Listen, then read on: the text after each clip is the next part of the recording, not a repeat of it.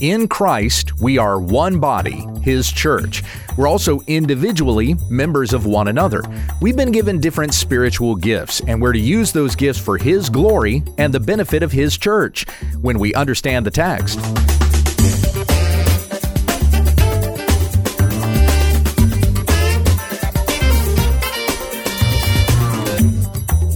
You're listening to When We Understand the Text, committed to the sound teaching of the Word of God. For questions and comments, email whenweunderstandthetext@gmail.com. And don't forget our website, www.utt.com. Here's our host, Pastor Gabe. Thank you, Becky. This week we've been in Romans 12, verses 3 through 8. And I'm going to start off by reading this section again. The Apostle Paul wrote to the church in Rome, "For by the grace given to me, I say to everyone among you not to think of himself more highly than he ought to think, but to think with sober judgment, each according to the measure of faith that God has assigned.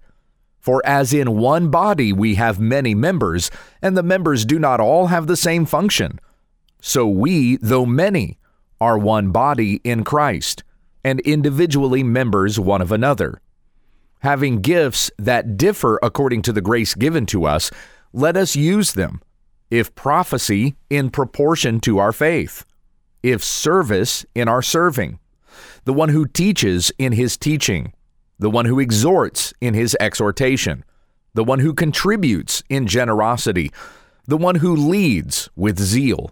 The one who does acts of mercy, with cheerfulness." I want to come back to verse 5, because this really is the heart of this section we're looking at here, where the Apostle Paul says, we, the church, though many, are one body in Christ. And individually, we are individuals that make up the church, but we are members one of another. And as I said yesterday, this is something that we must fight to maintain, because Satan is attempting to divide and conquer, and he's doing a really good job at it. Satan is a very effective adversary. We should not ever have this idea that he's never able to accomplish the things that he sets out to do. Like, hey, the Lord's on my side. What can Satan do to me, right? Kick up our feet and say if the devil doesn't like it, he can sit on attack. That is a lazy, complacent, blasé attitude. If you go toe-to-toe with the devil, you will lose. Even in the book of Jude, where it says, Michael and Satan were contending over the body of Moses, and Michael said, "The Lord rebuke you." Even Michael could not do to Satan what the Lord would not allow him to do. And right now, God is giving Satan reign over the earth. Jesus refers to him in John 16 as the ruler of this world. In fact, we have it said in this letter at the end in Romans chapter 16, the God of peace will soon crush Satan under your feet. But that's not yet. Right now, Satan is ensnaring people to do his will. That's what it says in 2 Timothy chapter 2, verse 25 and 26. And we also have it said in 2 Corinthians 11 that he disguises himself as an angel of light. If we get this attitude that we can fight Satan and win, well, 2 Peter chapter 2 and the book of Jude refers to that as blaspheming the glorious ones. When we think that we have in ourselves some ability to fight with Satan and win. We do not. Without the Lord's help, we would be completely ineffective in that struggle. And in fact, Paul talks about a tormentor of Satan that antagonized him, and 3 times he asked the Lord to take this agony away. But the Lord would not take it away from him, and says, "My grace is sufficient for you, for my power is made perfect in your weakness." As Satan continues to have reign on this earth, we will face trouble, and that trouble will come at us because of the schemes that the devil concocts. But these things are to make us rely more on God. A day is coming when he is going to destroy Satan with the breath of his mouth, as it says in 2 Thessalonians chapter 2. But in the meantime, we must rely upon Christ as our strength. You cannot bind Satan. You cannot say, hey, I rebuke you, Satan. I bind you in the name of Jesus, and then Satan's never going to bother you again. Somebody keeps letting him out, if that's the case. Somebody's binding him up, and somebody's letting him free again. We don't have that kind of power over the devil. he is a crafty one, and he is trying to divide the body of Christ. When we see wolves rise up from within the body, the Apostle Paul warned the church about that in Acts chapter 20, the elders in Ephesus. He said, wolves will rise up from among you. And when we see that happen, that is the devil's schemes attempting to divide the body of Christ. And it is going on now. There are twisted doctrines in the church that are dividing the body. There are people who think of themselves more highly than they ought to think, as Paul says not to do. You just think about Carl Lentz, the pastor of Hillsong Church in New York City, who recently was outed as an adulterer. He was in it for himself. He was not in it for the ministry, has never been in it to elevate Christ. And we can see that just from the theology that had been coming out of Hillsong in New York City. Eventually, that was seen in his own personal life as well, that Lentz was only in it for himself. There are a number of teachers, even within my own Southern Baptist denomination, who are using the church to advance black liberation theology or critical race theory or wokeism, and these things divide the church. They do not unify. They literally divide in the fact that they are breaking up segments of people in the church into various ethnic groups. The white people over here, the black people over here, the Hispanics over here, the white people owe the black people this, and so on and so forth. That's division. That is not being members of one another. That is dividing and saying this group is lesser for this reason, this group is greater because of this. That is not being unified in Christ Jesus. So we can see the devil's schemes that are playing out in the church around us right now. We have to be on our guard.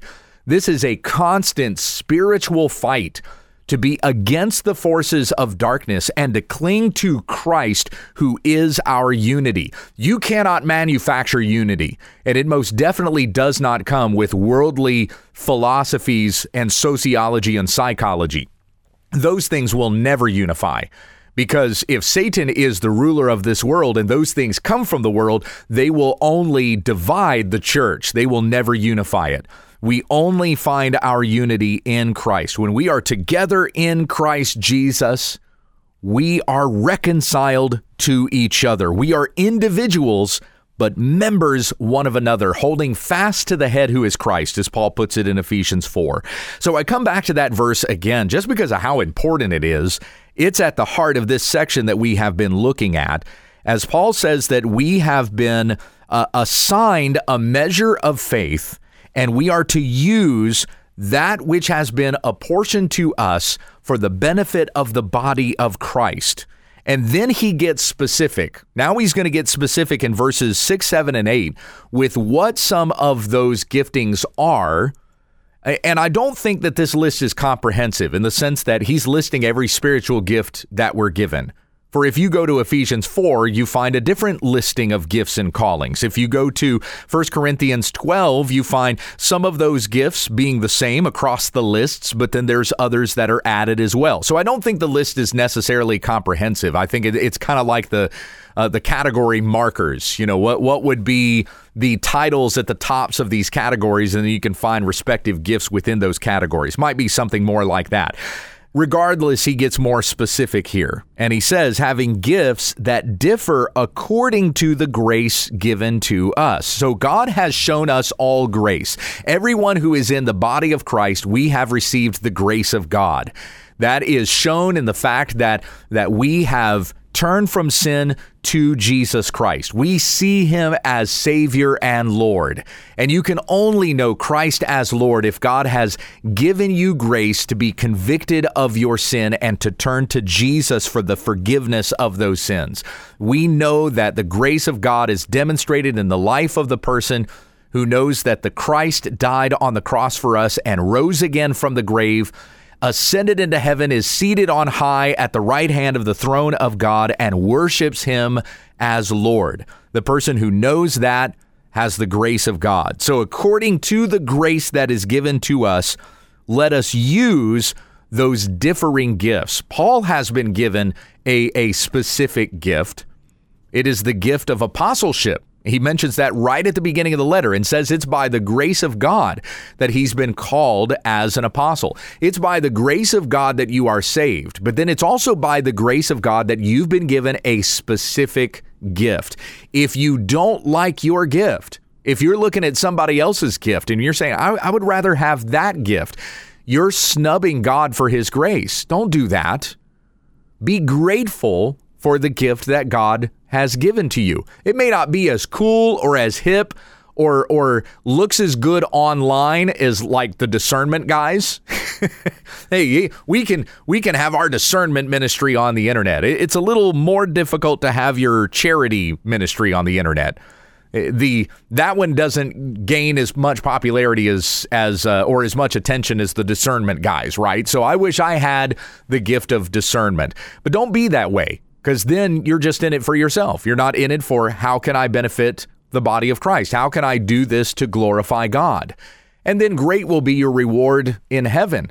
Now, that doesn't mean it's bad to receive praise or recognition here on this earth, but let that come from somebody else. Let someone else see the work that you do and give praise to you for that work. But don't be, waving your arms going, hey, look at me, or where is my recognition? Because that's not what we're in this for. We're not doing this to receive praise from men.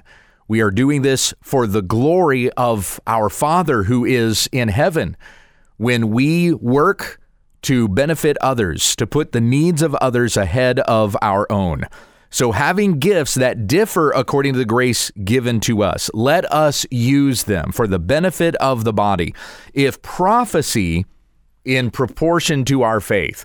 Now, there are some who say that prophecy, every time we see that word prophecy in Scripture, it's in relation to revealing some sort of future thing that is going to take place.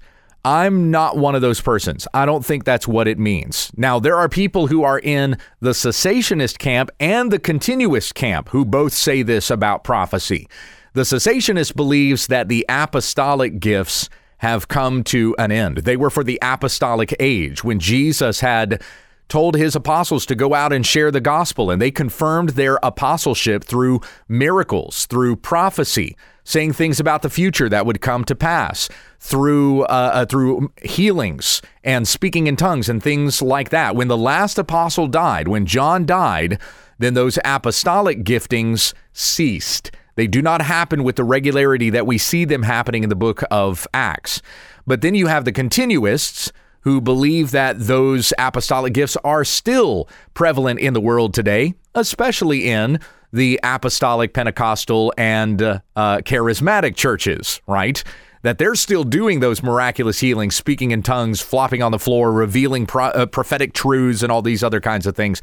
You cannot ever verify that any of those claims are legitimate. We do not see these miraculous healings happening on a scale in which we see them in the book of Acts. And even though the continuous says they're still happening and there are faith healers and things like that, you can't ever verify that those things are ever actually legitimate. So you have the cessationist and you have the continuist, and both the cessationist and the continuist, or people from both camps, will say that whenever we see that word prophecy in Scripture, it's about revealing some sort of future thing that's going to take place that hasn't happened yet. That's not the way that I see the word prophecy. I think that the word prophecy has a context, just like the word salvation has a context.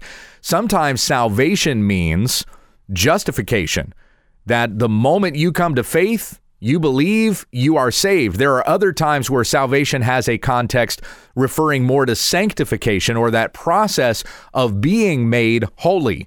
So it just kind of depends on how that word salvation is used. For example, in Philippians chapter 2, where Paul says, work out your salvation with fear and trembling. He's not talking about there, do works in order to be saved. He's talking about growing in that salvation that you have, in holiness, in godliness, in Christ-likeness, as you continue to pursue the commands that God has given to his church. That's salvation in one context. And then, of course, you have salvation in the sense that I believe in Jesus and therefore I'm saved. So prophecy has a context as well. The word does not always mean prophetically revealing some event that has yet to take place. When I preach as a pastor, I am prophesying. I am prophesying what Christ has done, what he is doing now, and what he is going to do as we have it revealed to us in Scripture. Whenever we prophesy, we should prophesy what has been proclaimed through the prophets and the apostles, that which has been revealed and written down in the pages of Scripture. We're not talking about new revelations that God is giving, because then you would be talking about something that would be equally as authoritative as the Bible. And God is not revealing new truths equally as authoritative or more authoritative than the Bible. This is a closed canon. If God were revealing new truths, then he would be giving apostolic confirmation. And as I said, you don't see that. If you're going to reveal some new truth that I can't find in the pages of Scripture, then raise the dead and I'll believe it. And no one's doing that.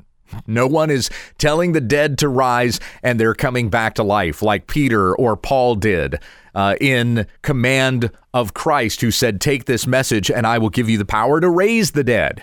That was for the apostles. We do not have new apostles today. That office of apostle that was given in the New Testament. The apostle Paul said in 1 Corinthians 15:8 that he was the last apostle to be appointed. And Hebrews chapter 2 verse 4 says that God bore witness by signs and wonders and various miracles and by gifts of the Holy Spirit distributed according to his will. That was during the apostolic ministry, which we're not in anymore. Not in the sense that the gospel is being proclaimed and therefore affirmed by miracles. It's already been affirmed. We have it in the Scriptures. So what we read in the Bible and what we proclaim from the Scriptures, that is the prophecy that we are to be committed to today. That is what I believe is the context of the word prophecy as used here in Romans 12:2. It's not talking about revealing future events.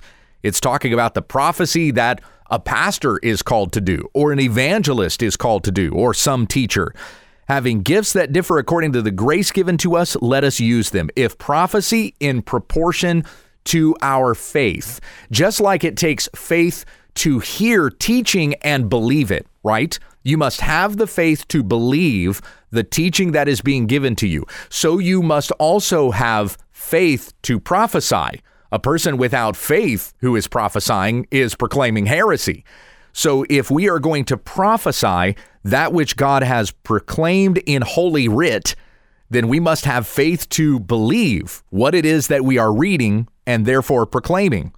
If service, verse 7, if service in our serving, again, it takes faith to listen and believe. So we must have faith to serve as Christ has called us to serve.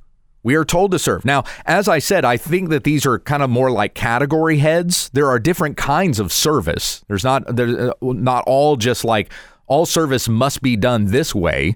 There are various ways that we serve. But however you are appointed to serve in faith of the one who appointed you, namely Christ, is who I'm referring to there, the one who teaches in his teaching. And again, we must have faith to believe. We must have faith in the thing that we are teaching. Teaching is not just some, hey, I have an ability to stand in front of people and talk. No, you have an ability to rightly divide the word. You know how to use Scripture to interpret Scripture. You know how to help a person understand what the text is saying. That is a gift of teaching, and you must have faith in what is being taught in order to teach it adequately to the glory of God. Verse 8, the one who exhorts in his exhortation. Now, there are different applications to exhortation here. The Greek word is parakaleo, which is the same word that we get the word paraclete from. Have you ever heard the Holy Spirit described as a paraclete? It means that he is our advocate or our counselor. So one who exhorts encourages another, but it could also be to admonish someone, which means to correct with goodwill. It means to entreat or beseech someone, maybe summon somebody. All of these different things apply to exhortation. So you're talking about somebody who's very persuasive. They tell somebody to do something and they do it. I tell you to repent and that person does it. Or I tell you to become a missionary and they do. There are some who just have a gift to be able to be that persuasive.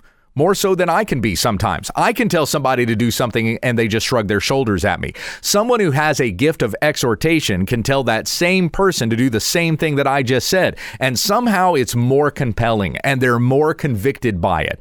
There are those who have that persuasive kind of a gift. And they're the kind of person that you want on your ministry team, right? And when this person exhorts, and in his exhortation, it means that he's not just a person of words, he's also a person of action. He will do what he tells others to do. So as he has that gifting to persuade, he also demonstrates it in his life. And he does this to please God and not man.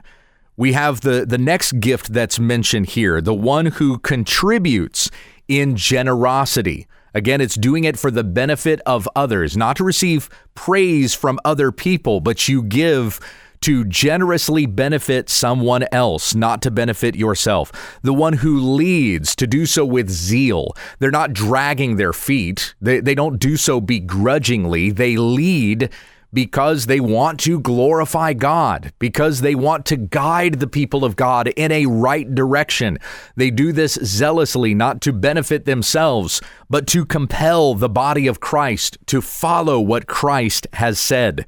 The one who does acts of mercy with cheerfulness, not begrudgingly. Again, we've seen that with like the last several gifts there. The one who exhorts in his exhortation, the one who contributes with generosity, the one who leads with zeal, the one who does acts of mercy with cheerfulness. In all of this, there is a genuineness of attitude. It's not doing this reluctantly. We do so with a willing heart because it excites us to serve God in this way. We know where we've come from. We know we were as dead men and women in our sins and our transgressions in which we once walked, but God has called us out of darkness into his marvelous light. He has shown his mercy to us. By his grace, we are saved. And in light of this, we love to be willing to serve. What gift are you going to give me, Lord, that I may serve you and benefit this body that you've called me into? This little thing you're giving to me, that's what you want me to do? Doesn't matter how small, I will do it because I know that I am saved by the grace of God through Jesus Christ, our Savior. That's what we see here in this calling that we are given, not to think of ourselves more highly than we ought to think, but to humble ourselves to glorify God in our service to his body. Let us pray. Heavenly Father, we thank you for this calling. We thank you for forgiving us our sins by faith in Jesus Christ. And as you've called us into this body to serve to the glory of God, I pray that we do so, and with a right heart and a good attitude, one that loves God and loves his people. Let that be demonstrated in our lives until the day of glory. May the light in our eyes never dim. Our enthusiasm is never abated. We do all things to the glory of our God and King, Jesus Christ, in whose name we pray. Amen. You've been listening to When We Understand the Text with Pastor Gabe Hughes. Monday, Tuesday, and Wednesday, Gabe will be going through a New Testament study. Then on Thursday, we look at an Old Testament book. On Friday, we take questions from the listeners and viewers. Tomorrow, we'll pick up on an Old Testament study when we understand the text.